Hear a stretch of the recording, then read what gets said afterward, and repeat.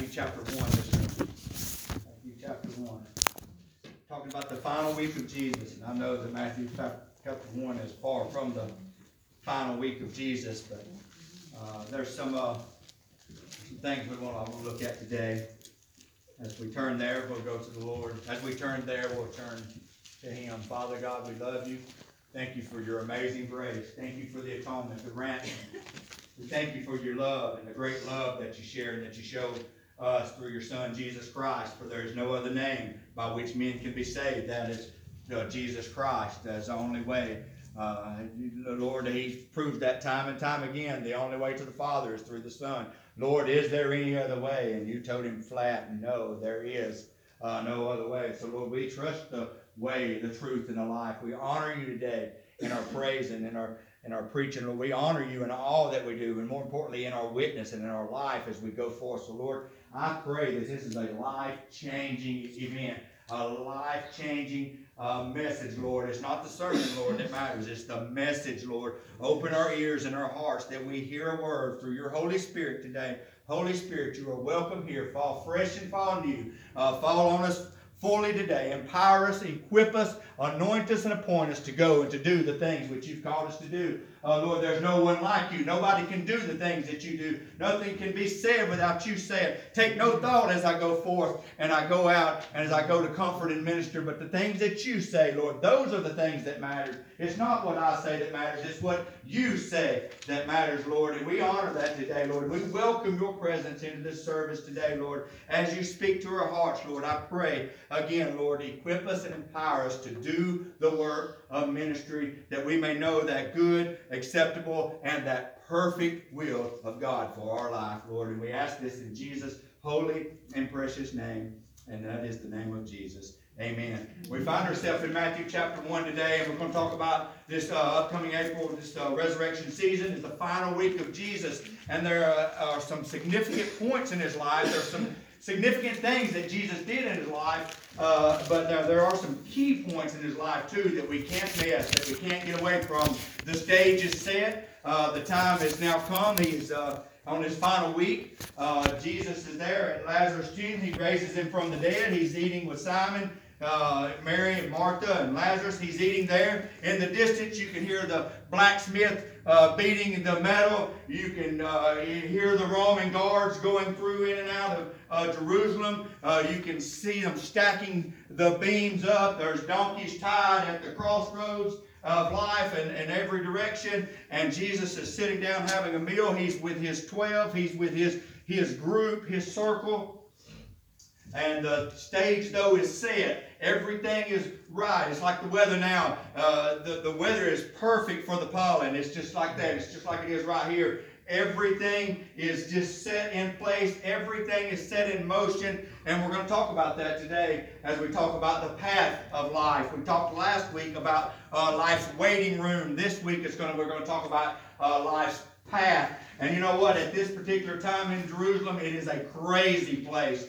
Everybody's coming to Jerusalem for the Passover. Everybody. It's crowded. Roman officials are getting nervous because there's so many Jews. The chief priests and the scribes are getting anxious because of the happenings that are about to take place. Families are scrambling around to get their lamb, to get in order, to get themselves in position to honor and to celebrate the Passover. And Jesus sits idly outside of Jerusalem and he's waiting. But don't think that he's waiting flippantly. He's waiting on purpose. The Bible says that he set his path to go. He set his face as flint to go to Jerusalem. The disciples tried to talk him out of it. He said, I must go. You can see a little bit of a change in the way that he's doing things. Used to, he would have said, who touched me? Come, stretch forth your hand. He would spit on the ground and wipe the eyes. But not this week. This week is different. This week is special. He knows what they don't know. He knows that he has to do these things this week because this is the crux of the whole thing. This is the path of the whole thing. This is his reason for stepping out of glory and stepping into humanity. Amen. He knows that something is about to go down this week. They say, be it far from you, Lord. You don't have to do these things. You don't have to go. You don't have to suffer. He says, Get behind me. You don't know what manner of person you are. I've got to do this thing. And everybody's getting a little nervous. The religious leaders are nervous. Jesus is nervous. The disciples is nervous. And he takes his position and he steps up in the path that was set in motion long before this day ever happened. Way before the spikes were being beat into place by the blacksmith. Way before the cross was being hewn out with the hand plane. Way before the hole was being dug that would place the crux of the cross in. Way before that. Way before the wedding. Way before Bethlehem. This thing was set in motion. Before Lazarus. Before the healing. Any of this. The final journey was set in motion. Way before Adam even took his first breath. Before the foundation of the world, this path was chosen. It was designated. It was happening. And he knew he would walk this path. And you know what? He knew what many of us know, that we will walk a path. But he knew something many of us don't want to realize or won't want to admit. He would have to walk this alone. There comes a place and time in your life when you have to do some things on your own. Some things are on your own. Oh, he gives us people, and he gives us prayer, and he gives us his word, but there's some really rubber meet the road moments in our life. There's some of those. And everybody knows this is about to happen. He knew it. He knew he would walk this. All of a sudden, a God that is sitting on a throne stands up and begins to walk around the throne room. Angels are aghast. They don't know what's going on. The Father looks at him. He's God. He don't get off the throne. He stands up for nobody. The enemy, matter of fact, we're his footstool. He is seated high and mighty in heavenly places in a throne where nobody can take him off his throne. Nobody can remove him from his throne. And all of a sudden, he stands up. He gets up. He walks around the throne. He's not running to and fro like the enemy. He's pacing the floor. He looks at the Father. The Father says it's time. And the Son steps out of glory, and he steps out of divinity, and he steps into humanity, into the womb called Mary. And he's brought to this earth. In Philippians it says that he didn't find it robbery to be equal with God, but he always knew he was God. And he stepped into Mary's womb. He stepped in there, and he doesn't say anything. He doesn't say anything. And as we look at this final week, there are three key places that define him. And there's three key places that will define you as well. And we're going to look at those three places today in this one message of the path. The womb, the wilderness, and the garden. The womb, the wilderness, and the garden. And this path began in the womb. It began in the womb. Christ steps out into eternity, and he steps into time. He steps out from divinity and steps into humanity. He goes from walking streets of gold to walking streets of mud. He gets to, he is God becoming man, and you know what? He is man becoming God. He is no less God, and he's no less man. He's the God-man, the theophany. He is the God-man, and he wraps himself in flesh. And in Matthew 1, it says, 1:1 says, this is the book of generations from Jesus Christ, and we're not going to go through them, the son of David, the son of Abraham. And he found himself conceived in Mary's womb, and she gives birth. Verse 18 of that same chapter says, and now the birth of Jesus Christ was on this wise when his mother Mary was espoused to Joseph. Before they came together, she was found with child by the Holy Ghost. She gives birth. Emmanuel, God with us. His name shall be called Jesus, the highest.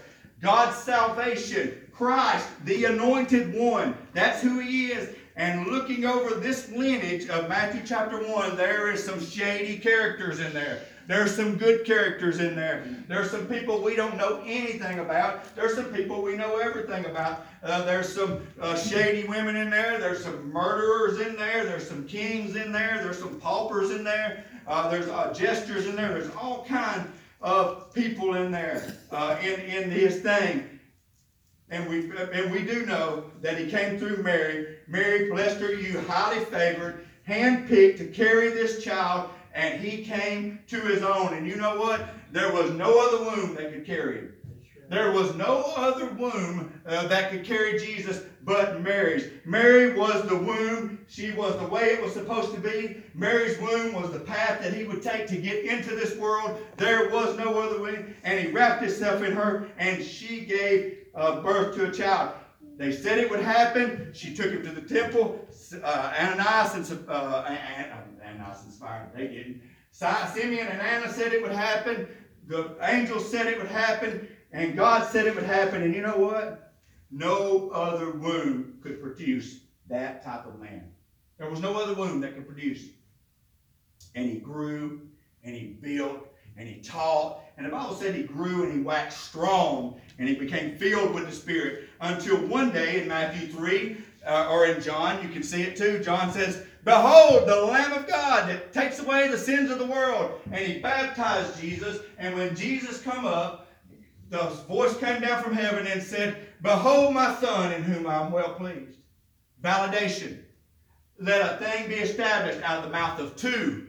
Behold the Son of God. Behold the Son of God. Verily, verily, truly, truly. Jesus said these things because out of a mouth of two a thing is established. Verily, verily. How can two walk together unless they agree? That's Scripture. So Scripture had to say by the mouth of two witnesses, it had to be established. John says it, God says it. John says it, God says it. And from that day forward, everything changed. Now remember, no other womb could produce that. No other validation could validate it. No other one. And Jesus is validated. And the same holds true for you. And the same holds true for you. Do you know that before your first breath, he handpicked who would deliver you? That he handpicked who your mother and your father would be? He handpicked your Matthew 1 through 18 because he's seen something in a genealogy that you've never seen before, that he wanted a little bit of this one, a little bit of that one, and never none of that one, but a little bit of that one. And he wanted to bring down all these generations to make the perfect you, and that was the way he wanted it. That was the path he chose for you, and no other womb could produce you. I don't care if you liked your mother or not. I don't care if you agreed with your father or not. I don't care if you agreed with the path or not. No other womb could produce you, but because before you were born, he knew you. He fearfully and wonderfully made you. And the problem is we come out and we don't like who we was. We don't like who we are. We don't like who people say we are. We try to reassign our identity. We try to change our name. We try to dwell in our past. We try to forget our pain, and we try to forget our struggles. And in all this, the enemy laughs because we forget he fearfully and wonderfully made me who I am for this purpose. Esther, do you not think that you were made for the day like this? Amen. Are you not made for a generation like this?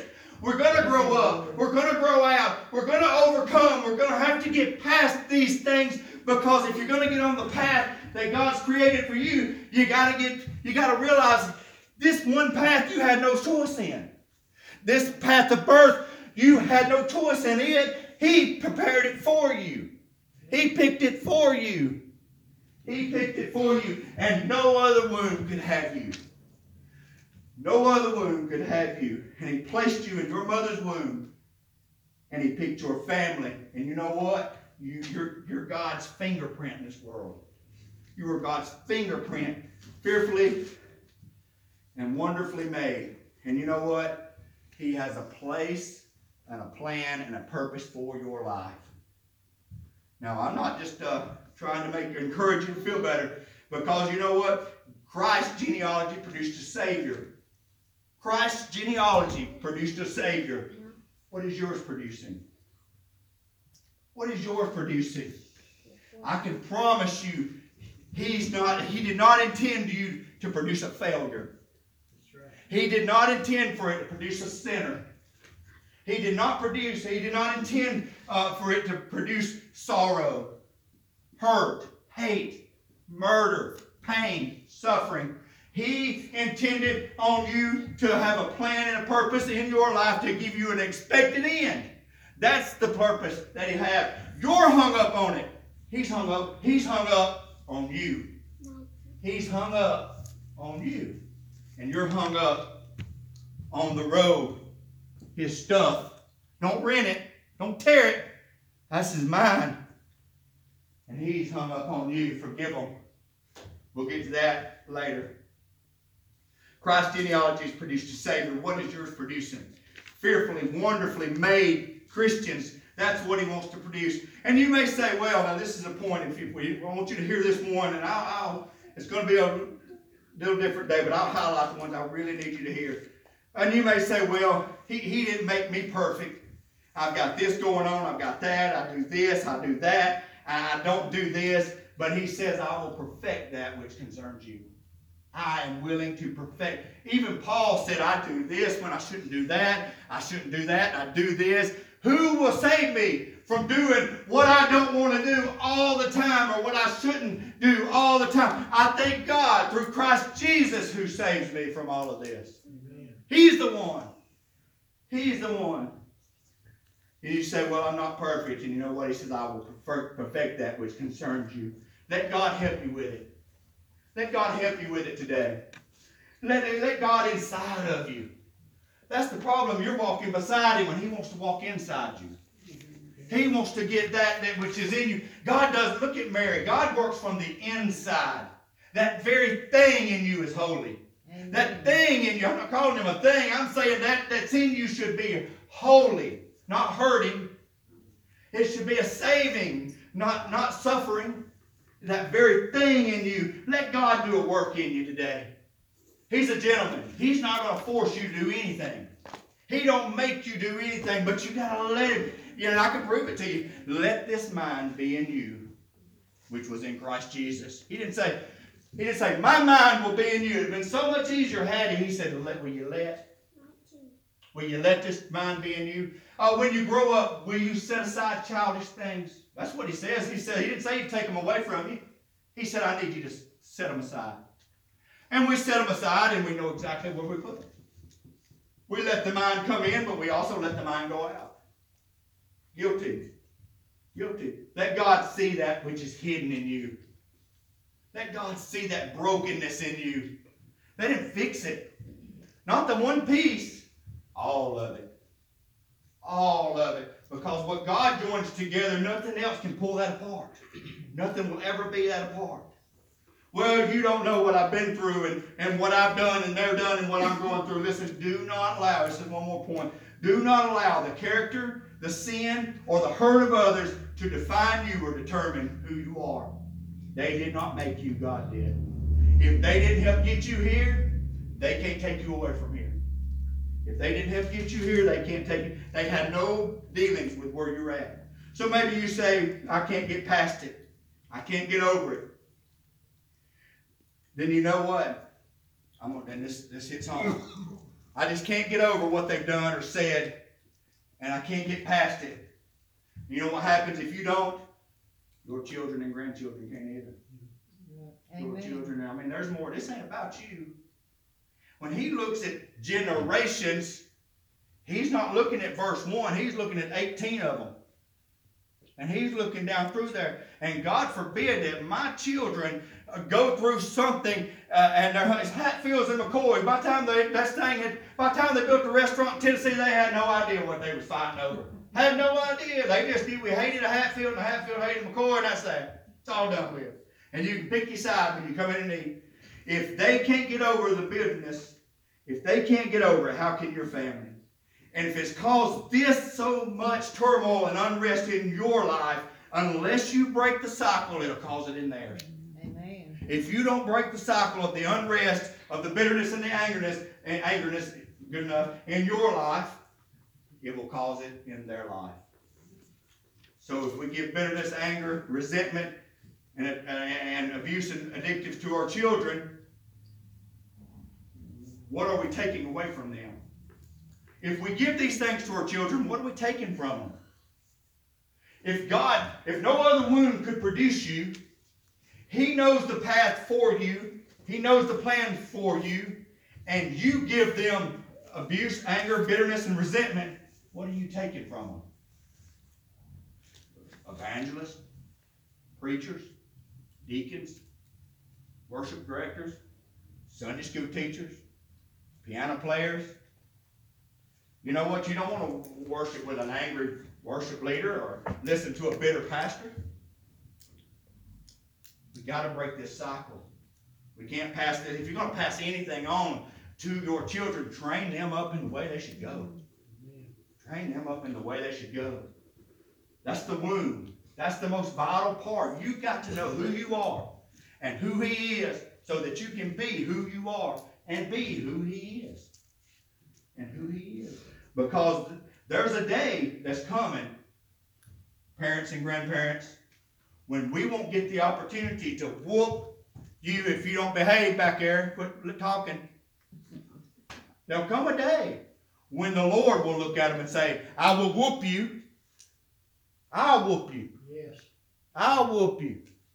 He said, David, you won't be whooped by me or the enemies or by sickness. And David said, I'll take my chances with you, Lord. You, Lord, you whoop me. But you know what? I'd rather whoop him now than him have to get the whoopings I got when I was 28 years old by my Heavenly Father. Them some painful whoopings. My whoopings don't hurt him near as bad as his whoopings will.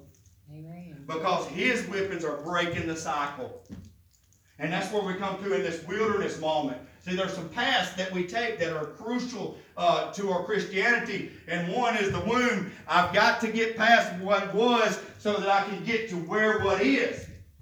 Because I'm fearfully and wonderfully made, and no good thing will He withhold from me. And His plans and purposes of my life are perfect and good and yes and amen. And I'm the head and not the tail, above and not beneath. I'm blessed going in, blessed going out, blessed in the city, blessed in the field. He's given me vineyards, He's given me houses, He's given me wives, He's given me children. He's given me Christ, the King of the world, salvation. And there's no greater gift than the gift of grace and the gift of Jesus Christ in my life. Now I'm prepared for the wilderness.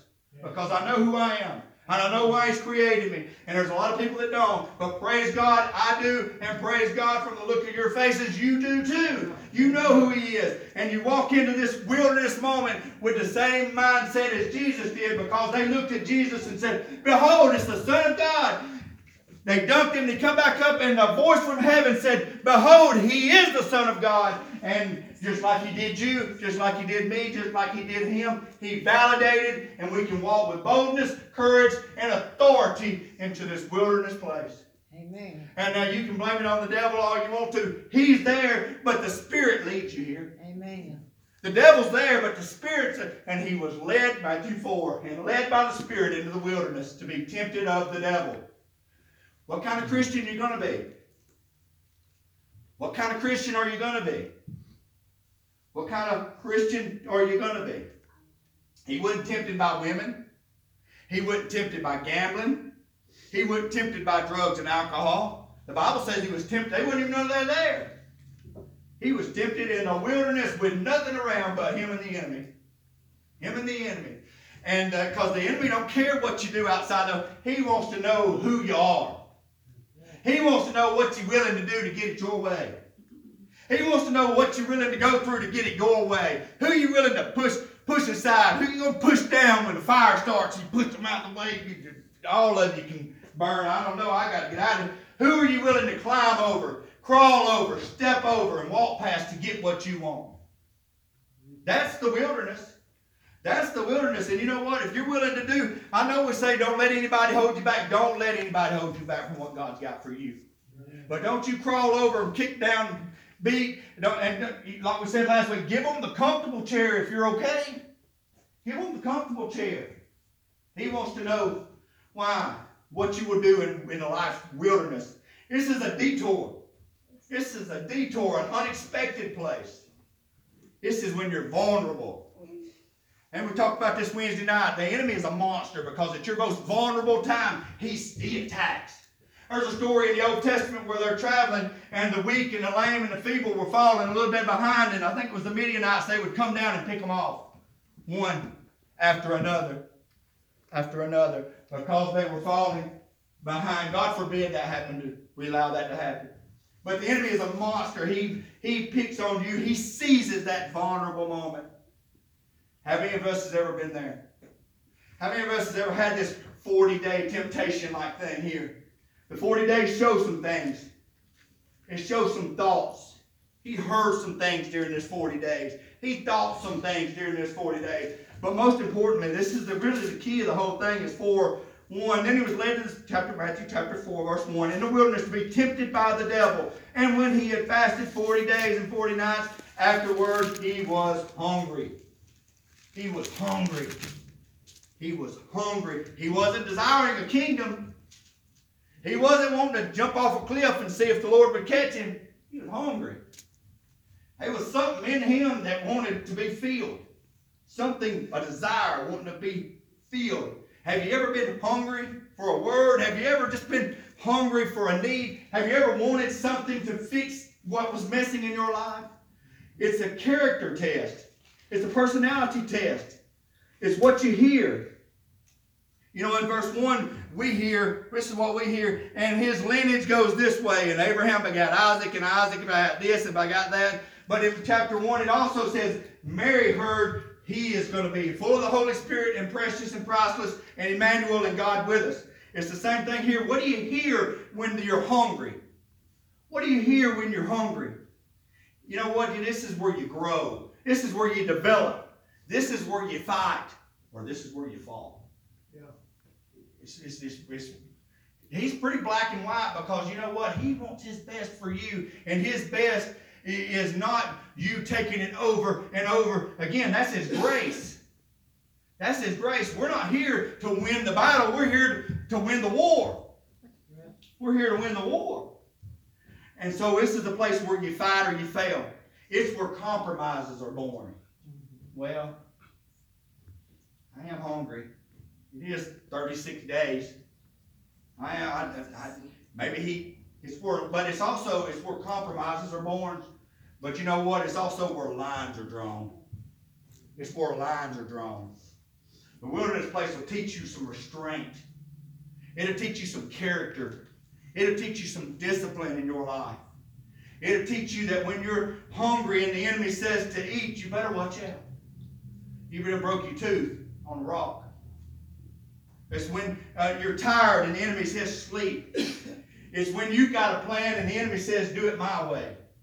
These are some wilderness moments for that what you hear and what he says are two different things. Because you're hungry. Because you're hungry. And the enemy says, and you say, and the Lord says, what are you willing to do to get what you want? Who are you willing to hurt to make sure it happens? How far are you willing to go? Who would you climb over, go around, cast down, and get over to get in that position? And it's here where the enemy sends, you know what he sends? He sends power, or he sends position. Take your position over power. You know what? Power will help you along the journey. Position will keep you for a little while. Position will keep you for a little while. This is what the enemy does. You know that he does? He brings better into your life so that you never experience best. He brings good into your life so that great never happens. He is a place where you begin to settle. 40 days, hungry, I'm settling. You begin to settle. And God never intends on you to settle for anything. You know what it says? That this was just a season. For the enemy came in for just a season. And the enemy, you know what else? What happens when you settle? The enemy sends a man in your life instead of a husband. That's what he does. He sends a job instead of a career. He sends a house instead of a home. He sends an arrangement instead of a marriage. And because you're hungry, you're not careful what you're willing to do to get it. If you're not careful, you'll settle and eat a rock and not wait on the bread. And not wait on the bread. There's an instance in the Old Testament where Samuel goes out and he says, Jesse, ain't you got some kids? I'm here to anoint one a king. Boy, you do got some fine looking men here. Hey, look, got abs, got a six-pack on him. The Lord said, that ain't him. He looks good too. Now, he'll do. That ain't him. I don't even think he'll keep going. Now, he'll do. The Lord said, no. And he goes through 1, 2, 3, 4, 5, 6. Jesse, do you have any more? Well, I got one out in the field, but you don't want him. I need to see him. I need to see him because these ain't it. I need to see him. He said, go get your brother and tell him to come on. You know him. He's out there just singing and praising and worshiping and doing all this mess. Well, go get him. Because you know what he says? And he comes in and he says he's good to look at, but he was a little bit ruddy and a little bit skinny. Because he sits out in the pasture, plays his music, plays his harps, singing praises, and he's skinny and he's ruddy. That tells me he's hungry. That tells me he's hungry. Anoint the hungry one. Blessed are those who hunger and thirst, for they shall be filled. Bless the one that's hungry for the things of God. Bless the one that's hungry for the ways of God. Bless the one who's hungry and didn't give in. Who's hungry and didn't give in. He says, I want the hungriest looking one. I want the hungriest looking one. Amen. I want the hunger. Hunger will drive you. Hunger for the Word of God. Hunger in the womb to be nourished to maturity. Hunger in the wilderness so you say, I hear a word, but it's not the word. Amen. I hear a word. Did God not say, I hear a word, but it's not the word? And I will never trade the kingdom for the king. I will never trade the kingdom for the king. Well, jump off a cliff. I will never tempt the Lord my God. I will never tempt him. I will never tempt him. That's what the wilderness does. That's what I will not tempt him. I only step out by faith. And I know that I've got something to land on. I know that I know that I know. I know that I know. My desire is for the king and not the kingdom. And he says, get away from me, Satan. And he left. We get that in the wilderness. This was the greatest 40 days of his life. The greatest 40. There's no other wilderness. We talked about no other womb could produce it. No other wilderness could produce this in you. There's no other place. It develops the Christian character. It's not what would you do to get what you want. That's not what it's producing. You know what it's producing? It develops a character that says, there's some lines that I will never cross.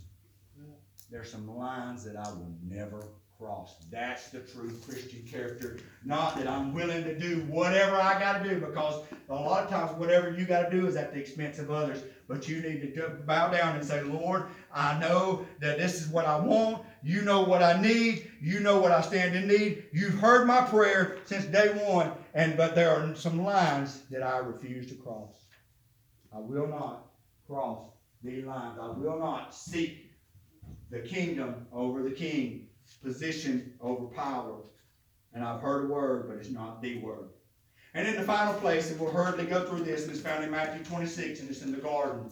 In the garden. And this is where our final week of Jesus will start. We'll pick up here in the garden, and then next week we'll continue from there. But you've got to get these first points in your mind that He's created you in the womb to mature you into a man. He's created you in the wilderness to produce in you a Messiah or a Savior. And He's produced it in the garden. This is the way. This is the way of the path. Jesus does so much in life, but all of a sudden He is focused. And it's on this path that He enters into the Garden of Gethsemane. And we're going to talk about 3 points real quick, and we'll go. It's only a few days left to the cross. And He comes in with His 11. Well, He's got 12, but Judas has went. And what you do, Judas, they've just had Passover, just had the cup or the supper. Judas, what you do, go and do quickly. And the 11 follow Him to the Garden of Gethsemane. And you know what He does? He brings in 6 of those, and He leaves them out here. And He brings 6 this far, and He says, you stay and sit. Stay and sit. And He says, you 3, come with me a little farther. And He says, sit and watch. And the Bible says that He felt exceedingly grievous in His spirit, and He fell down, and He began to pray. And He leaves 6 there, and He brings 3 with Him. We can find this in chapter 36, Matthew 26.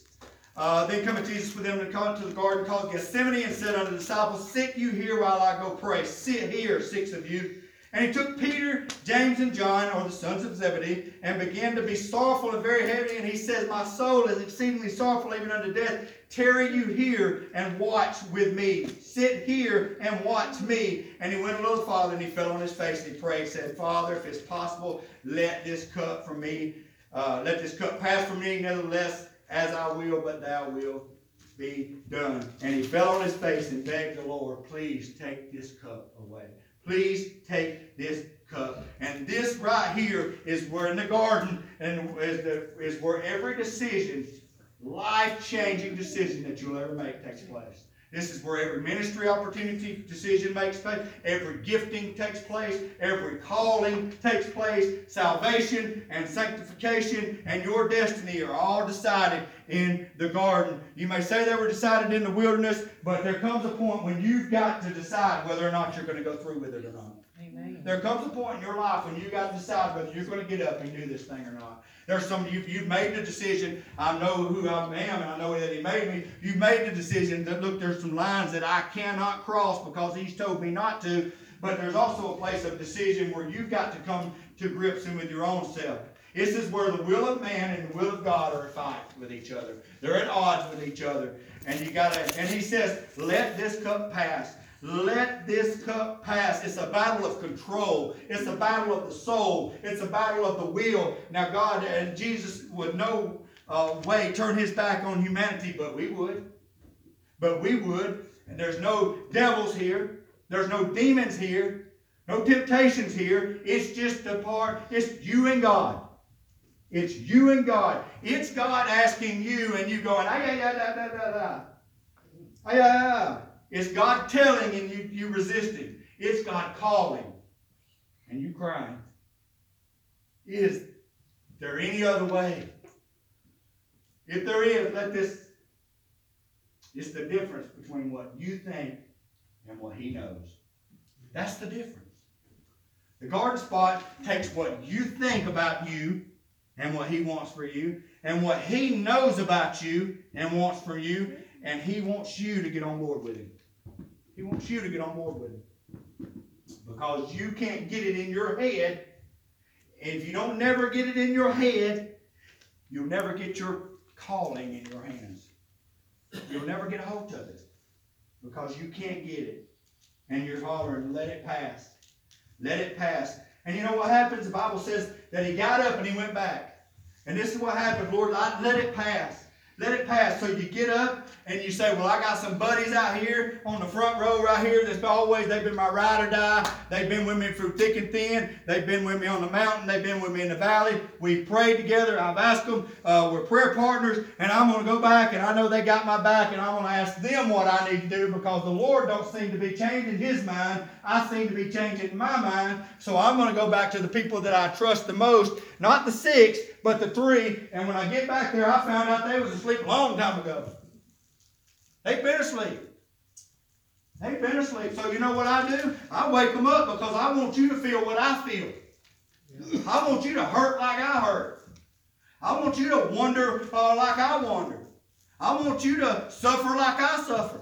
So I'm coming back to my core, my group, my peeps, my people, and we're going to do this thing together. And I get there and y'all are asleep. Wake up! I need your help.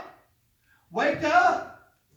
And he goes back to the garden. Pray with me. And he goes back. And I don't know what you're going through in your life today. I don't know what the Lord's using in your life today to get you into a place of decision. But you usually go something like this. Divorce. Lord, let this cup pass. Sickness, Lord, let this cup pass. Loss, Lord, let this cup pass. My kids is a man. Lord, let this cup pass. I need a career, Lord. I'm just tired of this dead end. God, let this cup pass. Salvation, Lord. That's the most terriblest one that we could try to get out of, when He says there's no other way. Over and over again. Salvation, Lord, is there any other way? Because we want the salvation, but we don't want the sacrifice. We want the gift, we just don't want to put in the time. We want the marriage, but we don't want to give and yield. We don't want to love our wives like Christ loved the church. And wives, we don't want to submit to our husbands.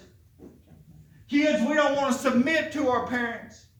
Employers, we don't want to submit to our employees. And employees, we don't want to submit to our. Is there any other way? And I run back to that same group of 3 and I find out that they're asleep again. What do you do? Father, what do you do? Is there any hope? Father, what do you do? What do you do when they don't care? What do you, no, I wouldn't say that. What do you do when it's your family? What do I do when it's my marriage? My family, my kids. My kids. What do I do when it's my spouse? My salvation.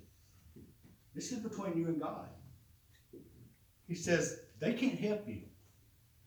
Those 6 in the back, I'll just give you this when Chris and them will come. Those 6 in the back, they are the public people you need in your life to encourage you. They've been there a long time with you, and they encourage you. They're proud of you. They're glad. They're with you. They're there always. Every time you turn around, there they are. They're encouraging you. Those 3 that come a little bit farther, they know the real you. They know the real you. They've leaned in your bosom. They've seen you on the mount. They've seen you in the tears. They can hear you praying. What others see is him saying, Lord, if this cup would pass. John hears it this way. Lord, I'm praying for these who are with me now, and I know that they won't stumble. And Lord, I pray for whose lives they touch, the lives they touch, the lives they touch, and the lives they touch. And I pray for those who are coming because of these, who will come that ain't even seen yet. That's the prayer that those 3 heard. Not the ones that let this cup pass for me. See, there's some different ways that we view this thing. There's some different ways that we see this thing. And this place right here in the garden, it is between you and God. And you and God only. Surrender to the will. Surrender as we stand. As we stand. Number 197. Bible said any sweat drops of blood. Go ahead. What can wash away my sin? Nothing but the blood of Jesus. What can make me whole again? Nothing but the blood of Jesus. Oh, precious is the blood that makes me white as snow. No other fount I know. Nothing but the blood of Jesus. The Bible says that Jesus got up and he said, nonetheless, Lord, my will, not my will, but thy will be done. And he got up and he said, guys, come on, the time is now. And maybe you've done that too. Maybe before you've come and rededicated your life, give your life to the Lord, and you've done these things in your life, and you've got up from this altar and you said, okay, it's time to go, and you walked out those doors just to find about 3 or 4 days later, you find yourself in the same mess that you was in before. You felt good for 3 days. You felt good for a month. You felt good for a week. But then you find yourself slipping into those old ways and those old paths. Well, I'm going to tell you something. If you got up, or if you walk out these doors this week and you realize that there's something missing and that you have fell back into those old places, and but you want to get rid of those places, you come back next week, because you got to do just like Jesus did. You got to get up out of the garden, make a decision that you're going to follow him to the end, and we're going to go to the cross. That's where we're headed next week. And at the cross is where we leave all this stuff behind. We made a decision in the garden, but when we get to the cross, it's gone. It's over with. It's done. Nothing but the blood. Nothing but the blood. And we're going to talk about that power, that passion in the cross next week, that we can leave it. So if you walk out of here today convicted, you're on the path to the cross. You're headed in the right direction. It's as simple as saying, Lord, come into my heart. Lord, take this away. But we're going to get a full understanding of what the cross did for you and I next week. And I pray that you come back and find out what that is.